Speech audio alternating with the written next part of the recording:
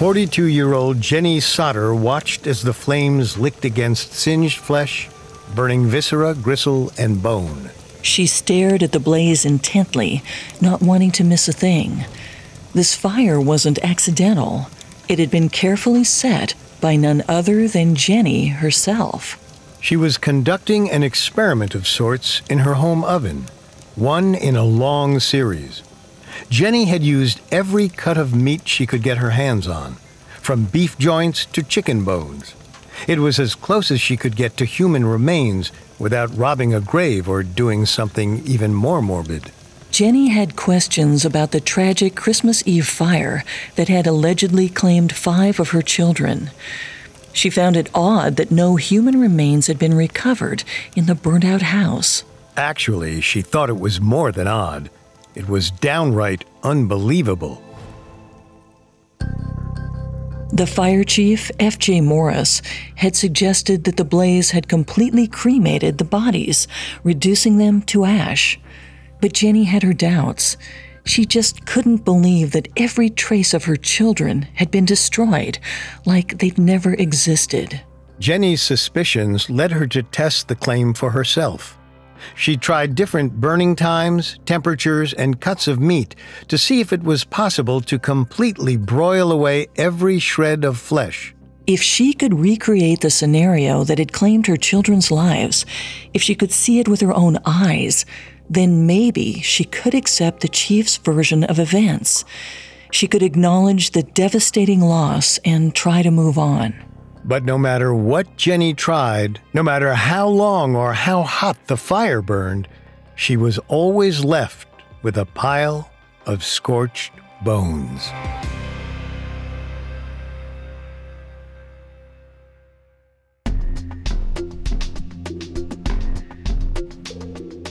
Welcome to Unexplained Mysteries, a Spotify original from Parcast. I'm your host, Molly. And I'm your host, Richard. In life, there's so much we don't know, but in this show, we don't take "we don't know" for an answer. Every Tuesday and Thursday, we investigate the greatest mysteries of history and life on Earth.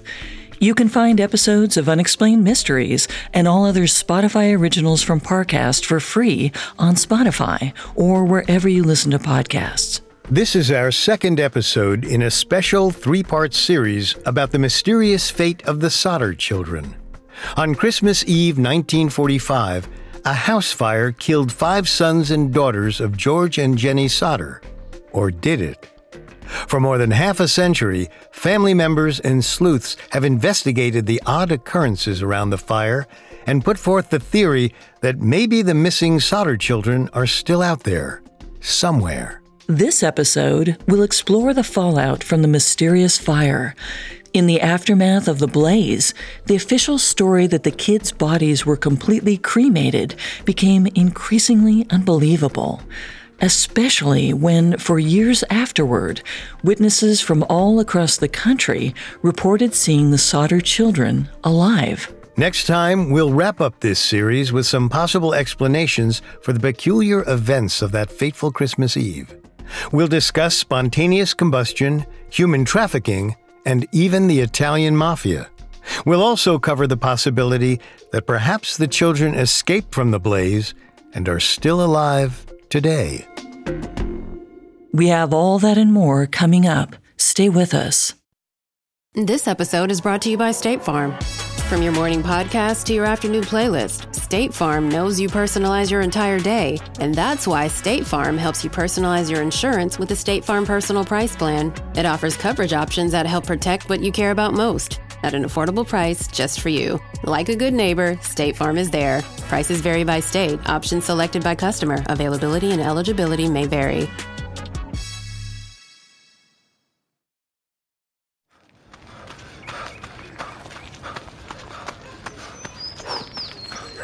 Going for your first ever run around the park. Literally running errands all over town.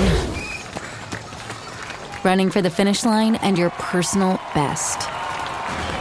If you run, you're a runner. Find the shoes and clothes to run your way at newbalance.com/running. New Balance. Run your way. This episode is brought to you by Shopify. Do you have a point of sale system you can trust, or is it a real POS?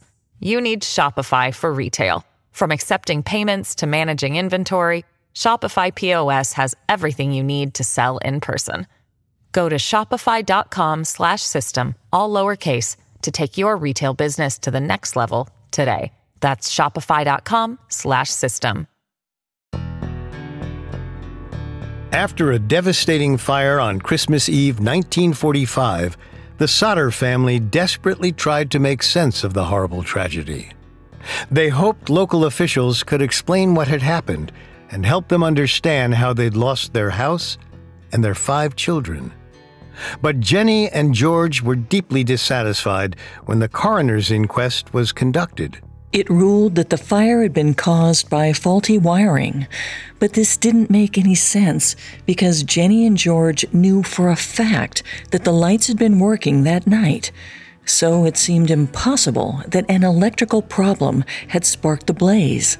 They were also confused by the ladder that had gone missing on the night of the fire. They could have used it to rescue the children trapped upstairs if they'd been able to locate it. Later, someone found the ladder 65 feet away from the house in a ditch. The Sodders never learned why it was moved or who had done it. Without the ladder, George and his sons had tried to use their 2 coal trucks to climb into the house and rescue the trapped children. But lo and behold, neither truck would start, even though both had been working perfectly the day before. And that wasn't all. A witness claimed that he saw a man taking a block and tackle from the scene of the fire. For context, this is a system of hooks and ropes that can be used to remove an engine from a car.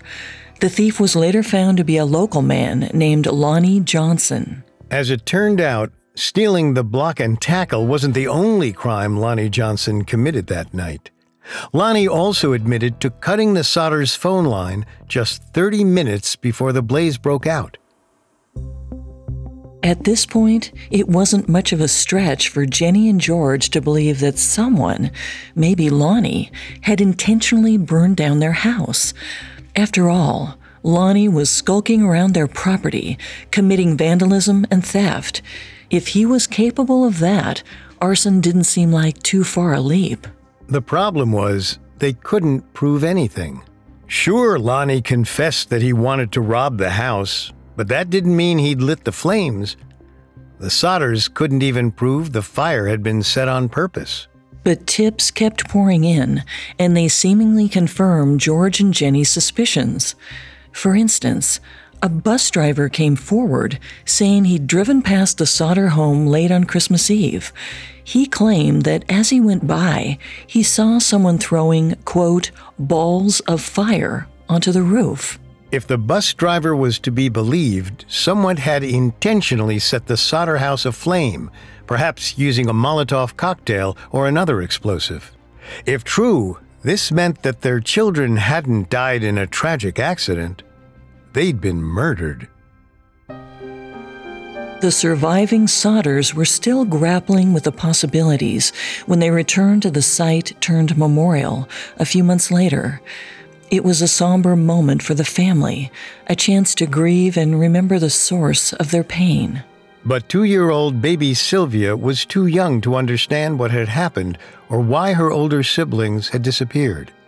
Blissfully unaware, she played in the yard until she found something that was decidedly not a toy. It was an olive green, hard, cylindrical rubber object.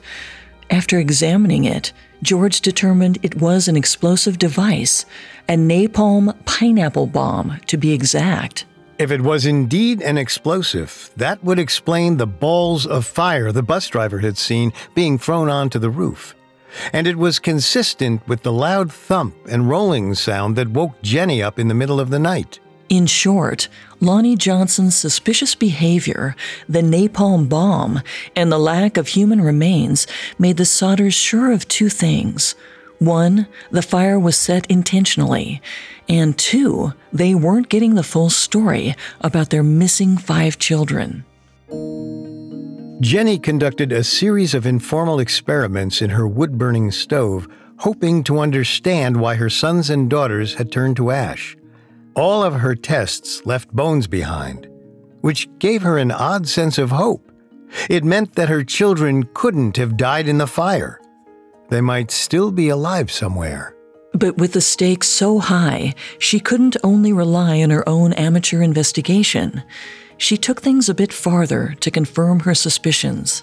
Jenny consulted with an employee at a crematorium. After all, who would know better about what it takes to reduce a human body to ash? The employee told her that when they burned bodies at 2,000 degrees for 2 hours, bones still remained. Since the blaze that had destroyed the Sodder home had only burned for 45 minutes at the most, it was virtually impossible that it had reached the extreme heat of a closed crematorium. So it seemed highly unlikely that the children's bodies had been completely cremated, as Fire Chief F.J. Morris had suggested. On the heels of this revelation, Jenny heard about another local fire that had taken place recently. That blaze had destroyed a 3-story house with 7 people trapped inside. All 7 skeletons were found in the rubble. The otherwise tragic news was music to Jenny's ears. She took it as even more proof that her children couldn't have been in their house when it burned to the ground. By this point, her husband George was convinced as well. Something darker had happened that night, but they still held on to hope that their children might have survived, which left the question, where were they? Coming up, information pours in suggesting that the Sodder children are very much alive.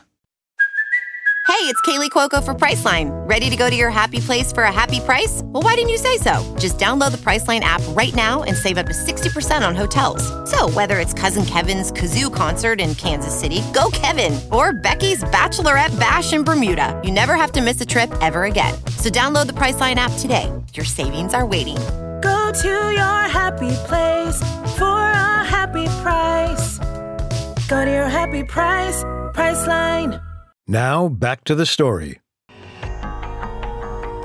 Officially, a 1945 Christmas Eve fire killed 5 Sodder children. But their parents, George and Jenny, refused to believe their sons and daughters were gone. For one thing, investigators hadn't found any remains in the ashes of their former home. It was unbelievable that the kids had burned away to nothing in so short a period of time. Then, tips started to pour in. First, a woman claimed to have seen all 5 of the missing Sodder children alive. She said she caught a glimpse of them looking out from the window of a car on the night of the fire. It is unclear where exactly this sighting took place or how the woman knew that the kids were actually the missing Sodders. But if she really did see the children that night, it raised all sorts of questions for Jenny and George. Namely, who abducted them, and where did they take them? Before they could come up with a good theory, another woman came forward. She worked at a tourist stop between Fayetteville, where the Sodder house was located, and Charleston, a city about 50 miles northwest. The woman claimed to have seen the missing Sodder children with her own eyes the morning after the fire. Not only had she spotted them, she'd served them all breakfast. Sadly, she didn't have any information about where they'd gone after their meal, but she did notice that the car they traveled in had a Florida license plate. And soon, the Sodders heard from a different woman, one who worked at a Charleston hotel. She'd helped check in a strange party about a week after Christmas Eve. It was past midnight, and the group consisted of 4 Italian-speaking adults, 2 men and 2 women, and 4 children. When the clerk tried to chat with the kids, the adults turned hostile and began conversing amongst themselves in Italian. Whatever they were saying, it seemed they didn't want to be overheard. They refused to speak with her anymore, and the next morning they made sure to check out early. The woman had almost put the strange incident out of her mind, until one day she opened the newspaper to a shocking sight. It was a picture of the 5 missing Sodder children, and she recognized 4 of them, though it's not clear which ones. Now, there's a lot to unpack here. First off, the woman only recalled seeing 4 children, which raises the question of whether something sinister happened to the 5th child. And then there's the mysterious Italian quartet the woman described. Perhaps they were kidnappers. It was even possible they had some connection to George's mysterious past in Italy. If only we knew what they had said in Italian. Sadly, and for unknown reasons, nothing came of this seemingly promising lead. But over the following weeks and months, several witnesses pointed south, toward Florida. As it turned out, Jenny Sodder's brother, Frank Cipriani, lived in the Sunshine State. And for a time, she entertained the possibility that he had taken the children. It's not clear why Jenny thought this. Maybe she was just holding on to any hope that her kids were safe. To follow up on her hunch, Miami police combed through birth records to prove that all of the children living with Cipriani were actually his. The records were in order, and that path had turned out to be another dead end. But that wasn't the end of the mystery. Before too long, George and Jenny uncovered another lead, which once again suggested their sons and daughters were in Florida. A missionary in the small coastal village of Cortez recognized the Sodder kids from a picture he saw in the paper. He claimed that he'd seen the children alive and well, living in a house nearby. Immediately, George and Jenny dispatched a private detective to investigate. But by the time he arrived, the children were gone. Allegedly, the detective confirmed that the children the missionary spotted had been there previously. If this was true, it suggested that there was some kind of dark cover-up going on. Someone had made the Sodder children disappear before the PI could find them. And unfortunately, nobody had any idea where to look next. Over the next couple of years, several more tips from people claiming they'd seen the Sodder children came through, and George Sodder followed up on every single one.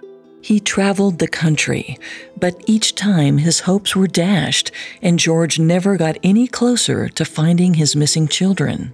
Still, the family wasn't ready to give up the search. So in 1947, almost 2 years after the fire, they appealed to the highest investigative authority in the land, the FBI. The head of the Bureau, J. Edgar Hoover, sent them a response. But his letter left them more disappointed than ever. Hoover wrote, "Although I would like to be of service, the matter related appears to be of local character and does not come within the investigative jurisdiction of this bureau." However, the FBI didn't completely leave the Sodder family out in the cold. Hoover's agents said they would assist in the case if they could get permission from the local authorities. One might think the Fayetteville police and fire departments would appreciate the help, but for reasons that still remain unclear, they turned down the offer. It may have been a matter of egos getting in the way, with local Fayetteville authorities wanting to maintain their jurisdiction. Or maybe they didn't want the case to be solved. Regardless of the reason, the Sodders didn't get help from the FBI. But even that disappointment wasn't enough to make them give up on the investigation. Later in 1947, Jenny and George hired a private investigator named C.C. Tinsley. Tinsley dug into the case and quickly found disturbing information pointing to a prominent Fayetteville citizen. We'll refer to him as Peter. As we covered in Part 1, George had a rocky history with Peter. The salesman was a co-signer on the Sodders' home insurance policy. But when he offered to sell George life insurance for his children, George turned him down. In response, Peter threatened that the Sodders' house would, quote, go up in smoke. Just a couple of months later, the house burned to the ground, just as he said it would. All that certainly makes Peter look suspicious. However, the Fayetteville police never even brought him in for questioning. And even if they looked into him, it seemed the local prosecutor was unwilling to bring a case against him. Peter was too prominent and well-connected. Luckily, Tinsley was on the case, and he had no such reservations. He soon discovered that despite all of his incriminating behavior, somehow Peter had become the chairman of the coroner's jury, the same institution which had ruled that the Sodder fire was accidental. At the very least, this was a conflict of interest. The guy who had an insurance policy on the building helped determine the cause of the fire. With his ruling, Peter guaranteed himself a payout. If the fire wasn't accidental, then it seemed downright nefarious that Peter was in a position to sway the jury's decision. Tinsley couldn't find any indication that Peter had set the fire himself, but he had another lead in Lonnie Johnson, the man who'd robbed the Sodder house and cut their phone line. Allegedly, while under investigation, Johnson cracked and said that he was, quote, getting tired of taking the rap for those people at Fayetteville.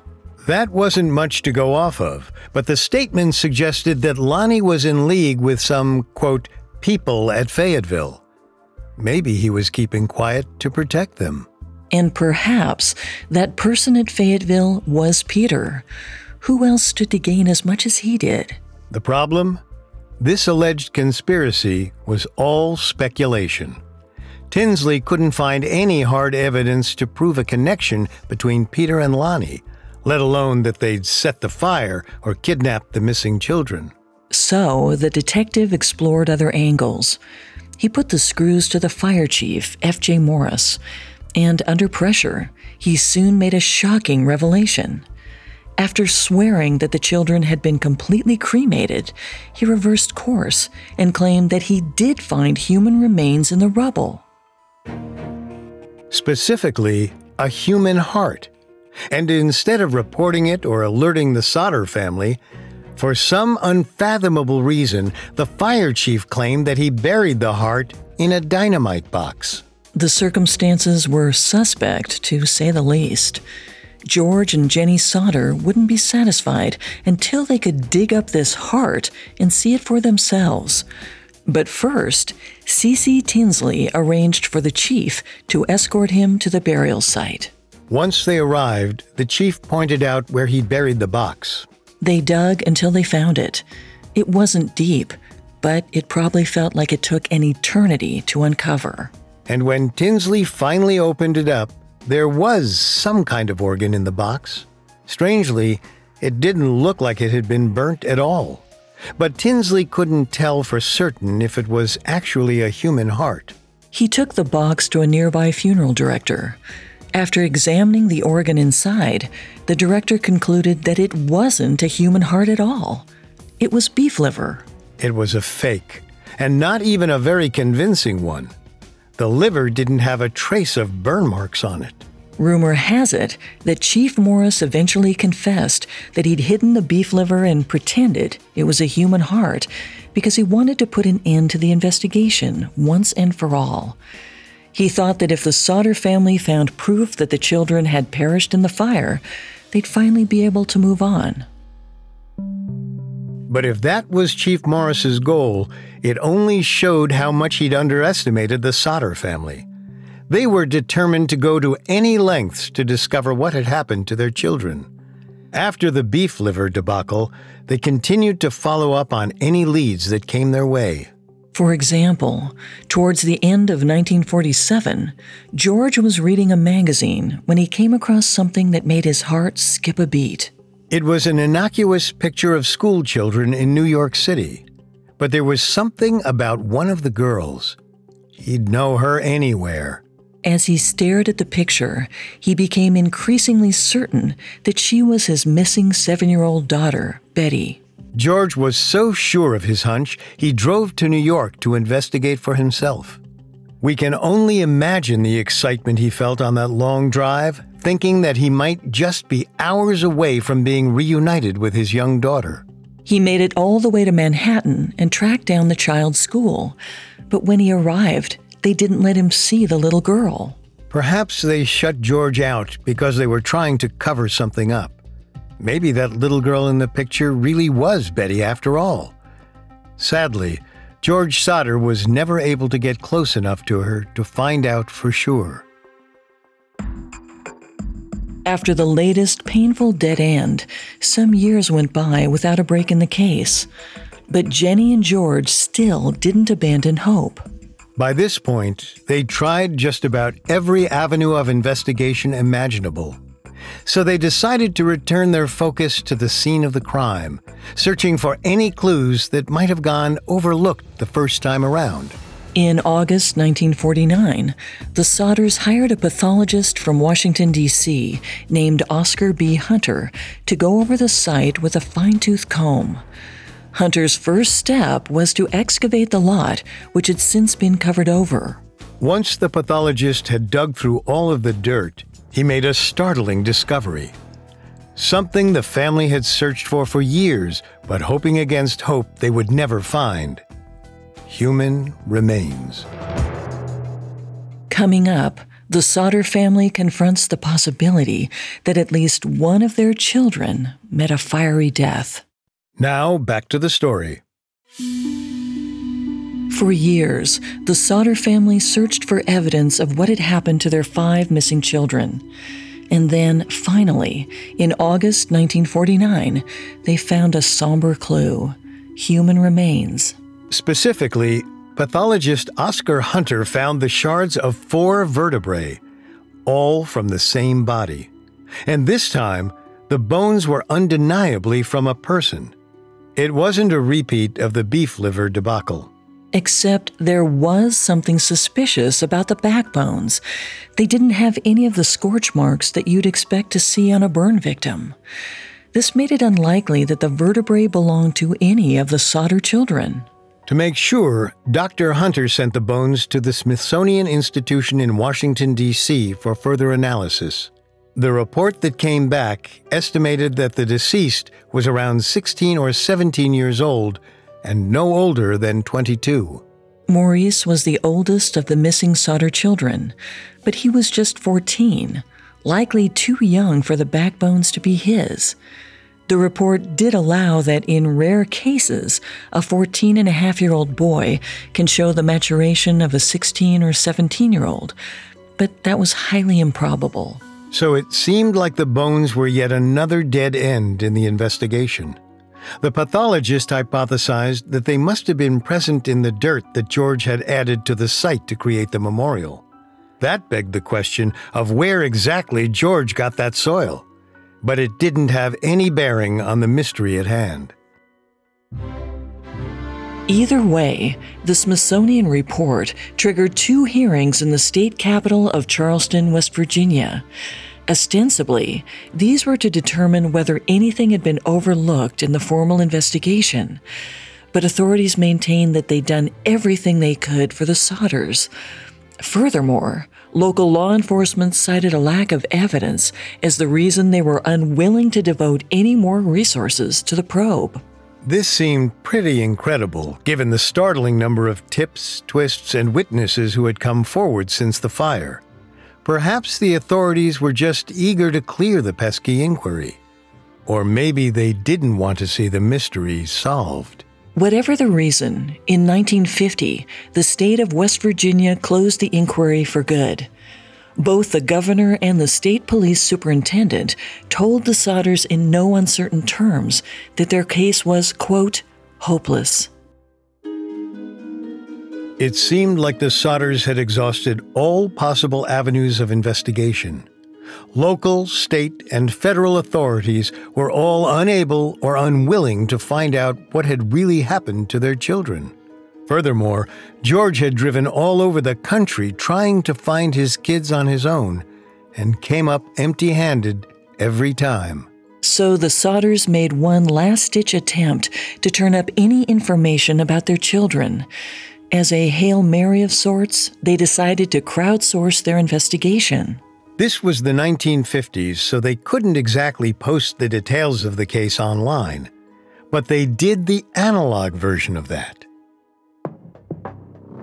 In the early 1950s, Jenny and George Sodder paid to have a billboard erected along Route 16 near Fayetteville.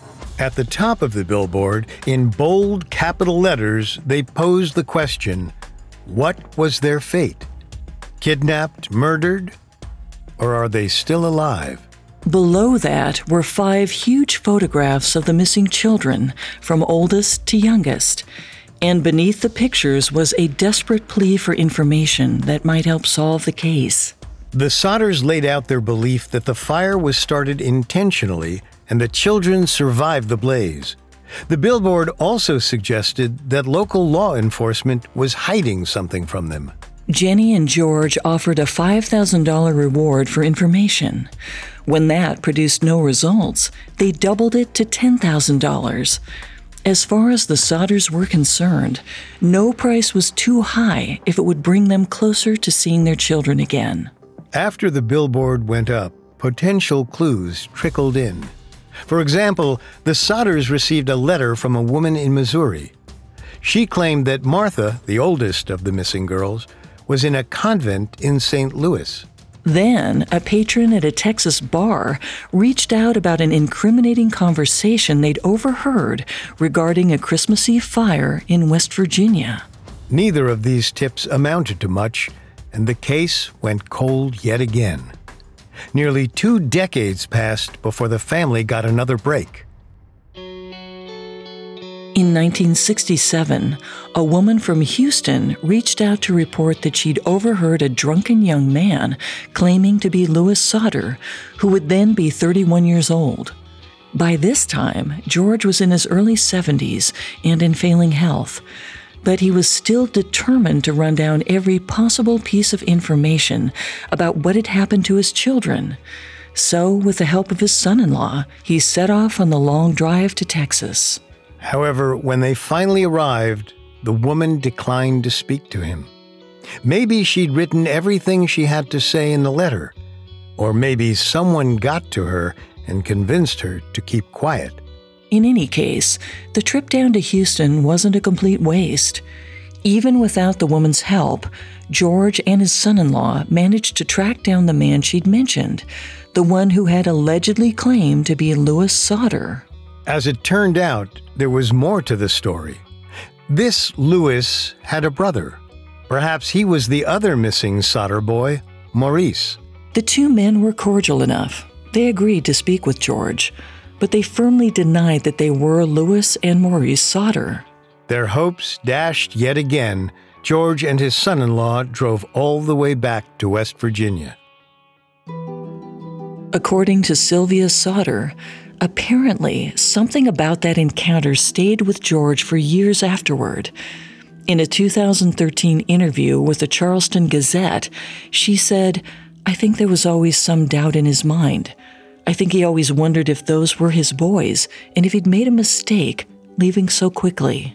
But if those were his long-lost sons, it seems almost unimaginable that they'd lie about their identity, particularly when they were face-to-face with their father for the first time in 22 years. Unless, of course, they were in some kind of danger. Maybe someone had threatened them. Or the whole Louis Sodder story was just some kind of twisted joke. Interestingly, the following year brought another credible clue as to Louis Sodder's possible whereabouts.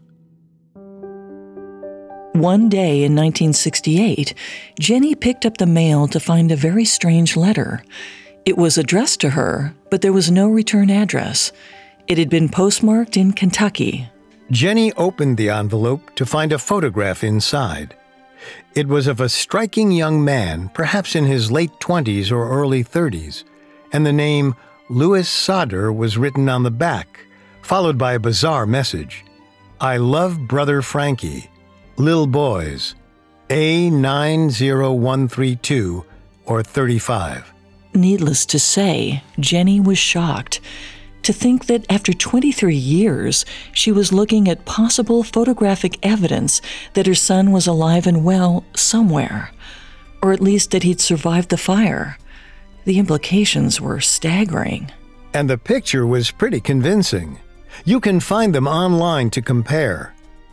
All of 9-year-old Lewis's features match up with those of the mystery man. The dark curly hair, the long straight nose, the upward slope of the left eyebrow. The resemblance was compelling enough for the Sodders to dispatch yet another private investigator to follow up on the lead. They never heard from the detective again. It's unclear what happened to him. He might have gotten a break in the case and been silenced somehow, or he might have just taken the Sodders' money and run.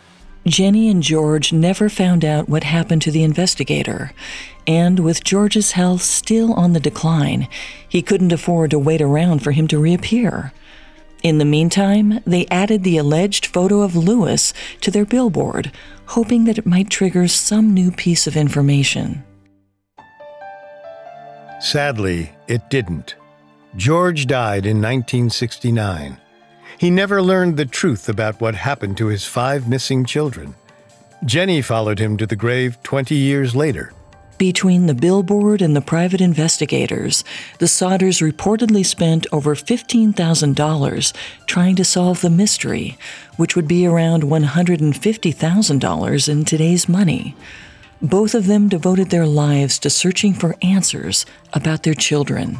After 37 years on the side of Route 16, the billboard finally came down in 1989 when Jenny died. But even to this day, surviving members of the Sodder family continue to seek out answers. Their efforts, coupled with amateur online inquiries, have produced 3 major theories about what happened to the children. Perhaps human traffickers snatched them from the house before the fire ignited. Or maybe the tragedy was an instance of spontaneous human combustion. Some have even implied that the mafia had something to do with the disappearance. Whatever the solution, one thing is clear. The official reports don't tell the entire story.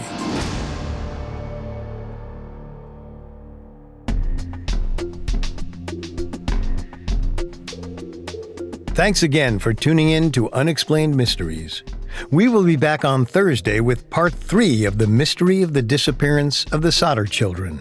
For more information on the Sodder house fire, amongst the many sources we used, we found the Smithsonian Magazine article, The Children Who Went Up in Smoke by Karen Abbott, extremely helpful to our research. You can find all episodes of Unexplained Mysteries and all other Spotify originals from Parcast for free on Spotify. See you next time. And remember, never take "we don't know" for an answer.